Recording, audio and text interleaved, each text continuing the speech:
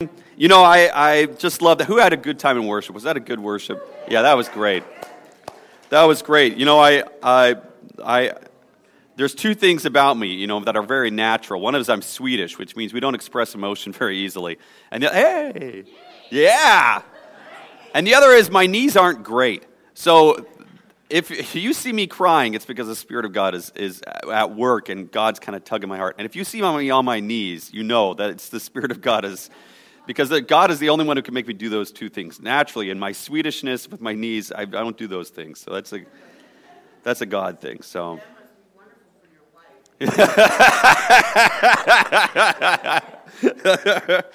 I love you, Chris, man. I want to just, you know what I want? I want a pocket-sized Chris. I could just take everywhere with me. I love that, man. Oh, it's good to see you. I heard last week that you weren't feeling well with your headache. And that. Can we pray for Chris right now? Is that all right? Would you just stretch your hand this way? Let's pray for Chris. Lord, I lift up Chris to you. Lord, I lift her up to you. I lift up her body to you. You made this body. God, you know it inside and out. And you are our great physician. We pray in the name of Jesus that you would bring healing right now to Chris's mind and body. Lord, we thank you for the blessing that she is. Encourage her, God, and build her up because she is a sister in Christ and such a blessing. In the name of Jesus, everybody said, amen. Amen. Thank you. I love seeing you. All right. Let's get into this today. I want to talk today about temptation. This last Wednesday was Ash Wednesday. If you came to the service, we had a great service downstairs, and it was the beginning of Lent. Lent is a period of 40 days, excluding Sundays, between Ash Wednesday and Easter Sunday, when we celebrate Jesus' resurrection. And we use this opportunity, we use this season to focus in on the cross, to focus in on the resurrection. I think that the cross and the empty grave are the most foundational, most cataclysmic, the greatest events, not just in our faith, but in creation. They are the greatest things to have happened to us. And so we look forward to that day. It's on our minds, it's in our sights, and Lent is sort of our period of sort of focusing in on that moment. So that's what we're in right now. And a lot of people give up something for Lent. I want to encourage you, this Lent, if you have not decided, I'm going to give up something, I'm going to fast something, would you do something? Would you take on something instead? Instead of giving up something, take on something. We have in the back, we have little bookmarks, and we have papers, and then there's also in the back in the rack a daily devotional. Would you take on Bible reading this Lent? Would you commit yourself 40 days? You're already 3 days into it, so it's 37 days really of reading Scripture with us. In this is one that we've had for a long time, and you can read through this. In this bookmark, we just put this together, and it's a daily Bible reading program. You go through the Bible in a year. You go through Psalms several times, and you go through Proverbs several times. Every day you get a little Old Testament, a little New Testament, a Psalm, and a Proverb. So pick one of these things up. Pick up a daily bread. That's in the back. That's another daily reading thing. Or pick up one of these. And this Lenten season, take the time to spend time with God in the Word. Take the time to read Scripture every day. Let's try and do that together. Let's do that, all of us. Spending some time every day with the Lord, even if it's a small amount, even if it's just a psalm, read a little bit of Scripture every day. We can do that. We can do that for Lent to prepare us for Easter. And so these 40 days that we have are days of fasting, they're days of taking on things, and they're supposed to sort of mirror Jesus' 40 days of fasting. Jesus spent 40 days fasting in the wilderness, and we're going to be reading about that today out of Matthew 4. That's going to be our text, and that's what I'm going to be preaching on. But before I get to that specific story, I want to spend just a few minutes on what happened immediately prior to Jesus' fasting in the wilderness. This is Matthew 3:16 through the first verse of chapter 4. Jesus has gone down to the Jordan River, and he's going to be baptized by a man named John. And it says that as soon as Jesus was baptized, he went up out of the water, and at that moment, heaven was opened, And he saw the Spirit of God descending like a dove and lighting on him, landing on him. And a voice from heaven said, "This is my Son, whom I love. With him I am well pleased." Then Jesus was led by the Spirit into the desert to be tempted by the devil. There's a direct link between Jesus' baptism, between the words of affirmation from the Father and the desert experience that Jesus enters into. There's a direct link between those two things. Jesus' first public move, right, as somebody who's now beginning a life of ministry, it wasn't a rock concert, right? He didn't announce his candidacy for Messiah with a big party, inviting all the paparazzi and big donors out. He didn't do any of those things. Instead, the Savior of the world, God himself in human form, starts his ministry by going and getting baptized in the Jordan River. In a world today that is obsessed with bigger-than-life personas and grandiose displays, it is important that we remember the first moment that our Messiah, the Savior, God himself took was to go into a cold river and be baptized by a crazy guy in camel fur, right? Not what you would think of would be the big momentous event. And when he came out of the water, the crowds didn't erupt with cheering, right? The Pharisees didn't lift him up on their shoulders and, bring him into Jerusalem on a parade. Humanity was totally silent. People were quiet. Nobody said anything. And then God spoke. And the words of the Father brought affirmation to Jesus. "This is my Son, whom I love, and I'm so proud of him. I'm so pleased with him. This is my Son." Once you've heard the voice of God, once you have had the chance to meet Jesus, the rest doesn't matter. All the rest of the world doesn't matter once you've met Jesus. And I think that's so forgotten sometimes, right? We put so much emphasis, even in the church, on the way that we dress things up or the way that things are presented. But guys, once you meet Jesus, it doesn't matter. None of that matters anymore. "This is my Son whom I love, and with him I'm well pleased." I'm proud of him. Those words, that affirmation from the Father that Jesus receives, that is what sustains Jesus in this time of wilderness, the time of desert fasting. He feasts on those words. He's thinking about them. He's taking them in and digesting them. That one affirmation from his Father is what sustains his time of fasting in the wilderness, in the desert. After this experience of baptism, it says that the Spirit leads him into the desert. The word there really means like he pulls him out into the desert. He lifts him up in the desert. He brings him up into the desert. The Spirit of God compels him into the desert. God is not interested in lip service. God wants to know, are your words of faith going to be matched by actions? Are you going to put your body where your mouth is? Right? And Jesus has now 40 days in the desert to think about the affirmation of his Father. And in the desert, he encounters temptation. In recovery classes, we used to tell people, if you decide to give up drugs tonight, you are guaranteed that someone this week will offer you free drugs. If you give up drugs right now, you decide that, it's coming. This week, someone will offer you free drugs. God is interested to see, are you going to put your body where your mouth is? It doesn't do any good to give God lip service. So Jesus is in the desert. He enters the desert. And now I'm going to go ahead and walk through this time that he's in the desert. We're going to use the Stephen Revised version, so you're just going to have to follow along with me.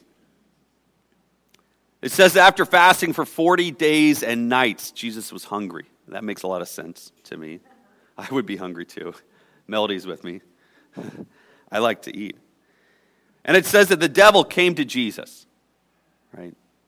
And he points to Jesus. He says, hey, look around you, man. There's all these rocks here. If you wanted to, you're the Son of God. If you wanted to, you could turn some of these rocks into bread. You've done the 40 days and 40 nights. You got nothing more to prove to anybody. Eat, take care of yourself, man. Sit down. You've done a good job. Turn a few of these rocks into bread and satisfy yourself. It's interesting that later in his ministry, when Jesus multiplies the fish and the bread, do you remember those miracles? When he multiplies the fish and the bread, it's interesting because Scripture never says that Jesus ate at that time. It's inferred that the disciples eat. Afterwards, they're picking up basketfuls of food. It's inferred that they eat. But it doesn't say that Jesus ever eats what he multiplies. He never eats the fruit of his multiplication. Everywhere I go, I see people who are using the talents and skills and abilities that God has given them to benefit themselves and not other people. Right? All the time I see people who are talented musicians or athletes or people who can use their words and persuade people. And what are they interested in? They're interested in building themselves up. They're not interested in helping other people with what God has given them. Why? Because once we separate ourselves from the source of life, everything we have to hoard for ourselves. Once we separate ourselves from God, who is the one who sustains us, we start to turn inward. We start to think, my money, I have to use it for myself. I have to look out for myself. I have to take care of myself and my own. My talents and my abilities. I'm going to enjoy these myself. God never, ever gives a spiritual gift or a talent or a blessing or an ability without the intent that that thing is going to be turned around and used to bless other people.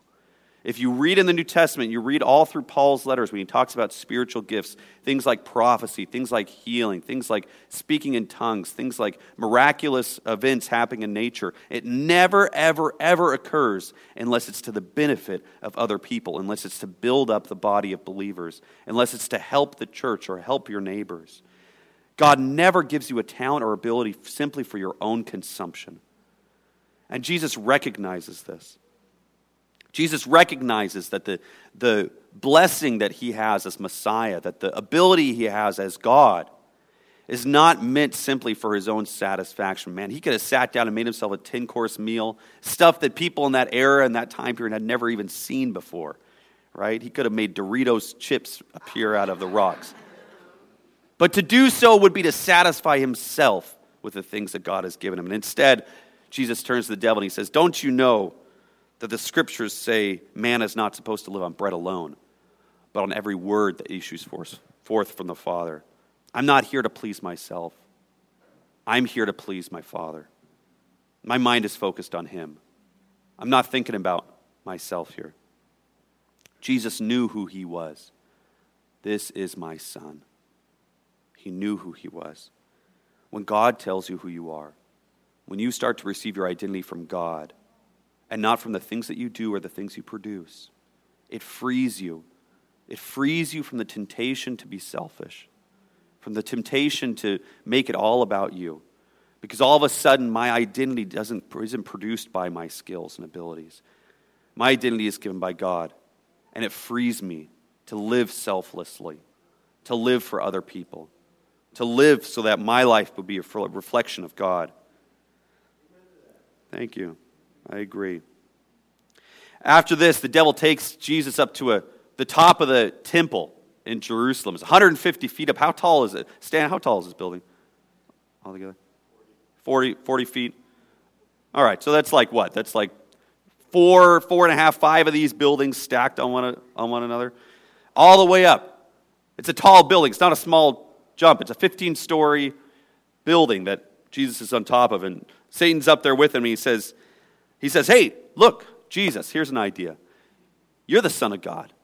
Throw yourself off of here. You know that God's going to protect you. It says in his word he's going to protect you. He's going to protect you. Throw yourself off of here. Can you imagine what sort of an entrance that would be? You're just starting off in your ministry, man. This is the way to do it. You jump off the top of the temple, land in the middle of the temple courtyard. All the priests are there. All the Pharisees are there. All the religious leaders are there. And man, their minds are going to be blown, man. They're going to love this. This is going to really fast track your whole Messiah thing. You should do this." And the truth was The truth was that the devil was probably right. In that, if Jesus threw himself off the top of the temple, God was probably going to protect him. Jesus had a mission to do. I don't think the Father was going to allow anything to happen to Jesus until that mission was complete. So technically, the devil might have been actually correct in that. In reality, if Jesus had done this, the path forward for him would have been easier. His greatest adversaries that we see in the New Testament, the Sadducees, the priests, the scholars, the scribes, the Pharisees. Imagine the reaction if somebody came literally from heaven in the middle of the temple and landed in the courtyard. How would that have played out differently? What would it have been like? All he had to do was to blaze his own path. All he had to do was to decide to take his fate in his own hands. Take his destiny. Grab a hold of it.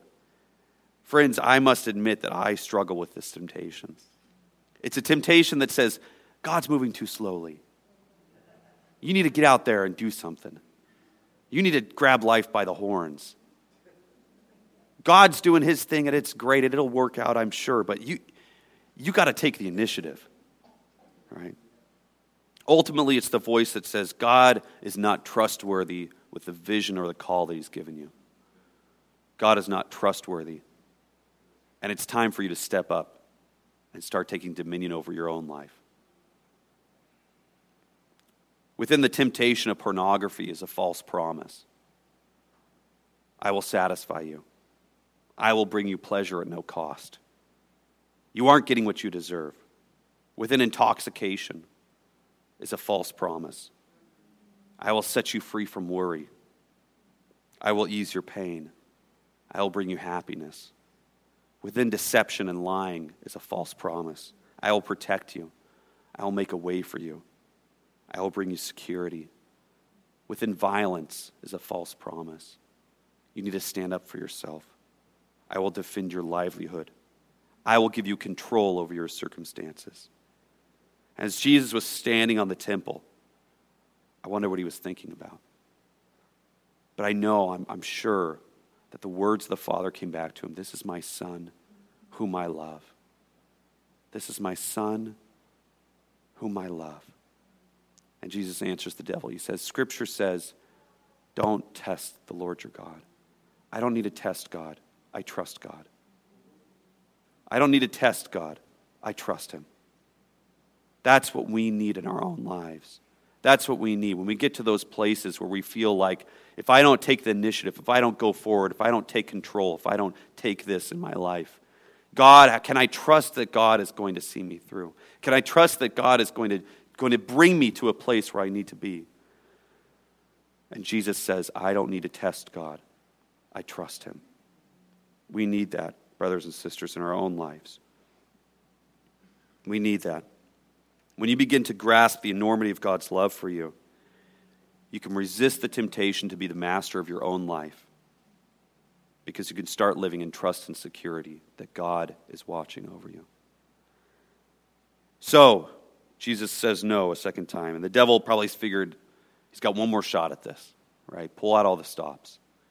So he takes Jesus on the top of a mountain, and he lays out all of the nations, all of the empires of the world in front of him. And he says to Jesus, he says, look, I know why you're here. I know what you're about. I know what you're doing. You're interested in this. You're interested in the people. All right. Well, I'll give you the people. I'll give them to you right now. And it's not going to cost your life. It's not going to cost torture. It's not going to cost any of those things. I'll give you the whole world right now, Jesus. All you got to do is worship me. That's all you got to do. Bow down and worship me, and I'll give you everything that you want. I'll give it to you. Friends, when the tempter comes once, he comes to lay a seed in your life. All right? When he comes a second and a third time, he comes to watch that seed growing. He wants to see, are they going to respond to me? And I want to tell you something. If you give in to the tempter once, the next time around, he's got an open door to come in and say, hey, you know, we took care of you last time. Maybe this time, maybe a little bit farther. And then he comes a second and a third time. And by the sixth and seventh time that he comes knocking at your door, you realize that you're starting to do things you never imagined you would do. And all of a sudden, that small little seed that was planted before that you thought was so innocent and so small has grown into something. And all of a sudden, the devil reaps a harvest of death and destruction because that is ultimately why he's here. The enemy has come to steal your joy.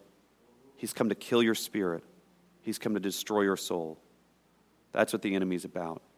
And if we start to give him little ground in little areas of our lives, all of a sudden we find ourselves worshiping something that we despise because we're not able to say no to that which we could have said no to before. That's what he's after. Don't give in to him once. Don't give in to him twice, brothers and sisters. Because when he comes lastly, he's going to take your worship.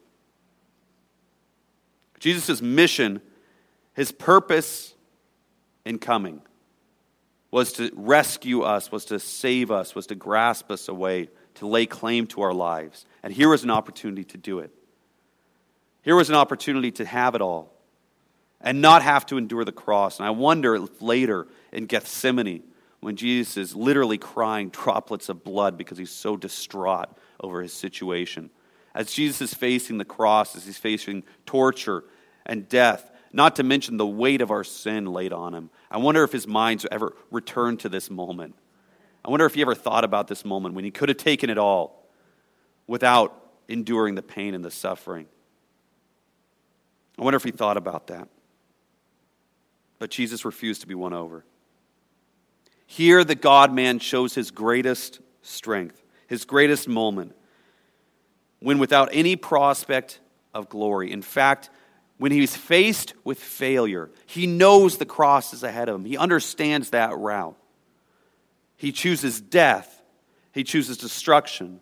He chooses perceived failure in the eyes of the people that he cares about the most, so that he can continue to worship and serve only God. For 40 years, Israel wandered the desert and died. Why? Because they acted selfishly, because they refused to trust God, and because they worshiped other idols. And in 40 days, Jesus goes through the same trials, goes through the same troubles, and comes out on a different end. He succeeds where we fail. Jesus has resisted temptation where we have given in. He has the ability. He has already done it. Scripture says there is no temptation which is common to man, which God has not already endured through Jesus. He has carried and encountered all those things. And he did it, he succeeded, because he had heard and received the affirmation of the Father, "This is my Son, whom I love, and I'm so proud of him. I'm well pleased in this man." And then it says in the story that the devil left him. God has words to speak over you today, church. He has words for you, for your life, for your family. Words that are beyond my words, words that I cannot communicate to you. He has words for your life. I'm interested in you going face to face with Jesus today. I'm interested in you encountering and experiencing God today.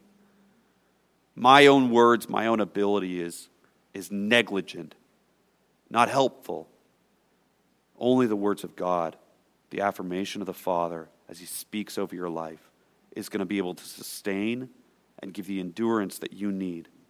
We often think about Peter, the Apostle Peter, his admonition in 1 Peter. At the end of 1 Peter, he says this. He says, "Resist the devil." Right? But do you remember how he introduces that quote? He says this is 1 Peter 5, 6 through 7. He says, "Humble yourselves, therefore, under God's mighty hand, that he may lift you up in due time. Cast all of your anxiety upon him." Why? Because he cares for you. Because he cares for you. There's people here today, there's somebody here today who need to start casting their anxiety on God because he cares for you. And you've been trying to encounter the tempter in your own strength. You've been trying to come up with the only reasons that you have to resist temptation, to stave it off. And they're insufficient. Yes, they are insufficient. You need the word of the Father.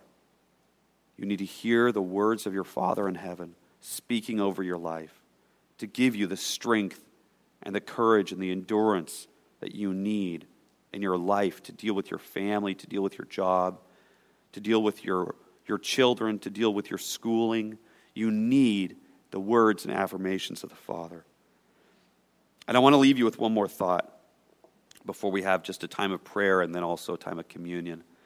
And that is something I'd like to call the double victory of Satan. A Young Life, who they're a group here in town that minister to young people, youth, and a great group. They recently had a panel on sex, which was well attended, as you can imagine, for these high schoolers. And they had high schoolers submit anonymous questions for the panel to answer. And one of the questions was, can I take it all back? Can I take it back? Only Jesus was perfect. All of us stumble. That's the first victory of the enemy, is when he causes us to stumble. But that's not his greatest victory. Satan does not rejoice when we stumble, folks. The greatest victory he has is in convincing us after we've stumbled that there's no hope, that there's no grace, that there's no love sufficient for us anymore. The greatest victory that the enemy can have is not to keep you from doing good, it's to keep you from the cross. The reality is every single one of us is tainted by sin. And there's a deep theological truth that you need to grasp and hold on to in your life. And that is this: sin will not keep you from your salvation. I'll say it again. Sin will not keep you from your salvation. What will keep you from salvation is an inability to go to the cross. Is an inability to come back to the cross. The width, the depth, the breadth, the height of God's love is far greater, far more enormous than anything we could ever do, than any wrong we could ever commit. Can I take it all back? No, you can't take it back. But in God, there is grace that is sufficient for you. At the foot of the cross, there's mercy for that sin. There's strength and endurance there. There's words of affirmations at the foot of the cross. There's something there that's going to sustain you. I don't have anything for you. You can't do it of your own. Brothers and sisters, I feel like so many times even Christians forget the gospel. And we start to make it about what we do and who we are and how we perform. We need to be reminded again and again and again that it's at the foot of the cross that there is a balm for the healing of nations. At the foot of the cross, there's something to wash you as white as snow. At the foot of the cross, there's hope for tomorrow. At the foot of the cross, there's companionship with God.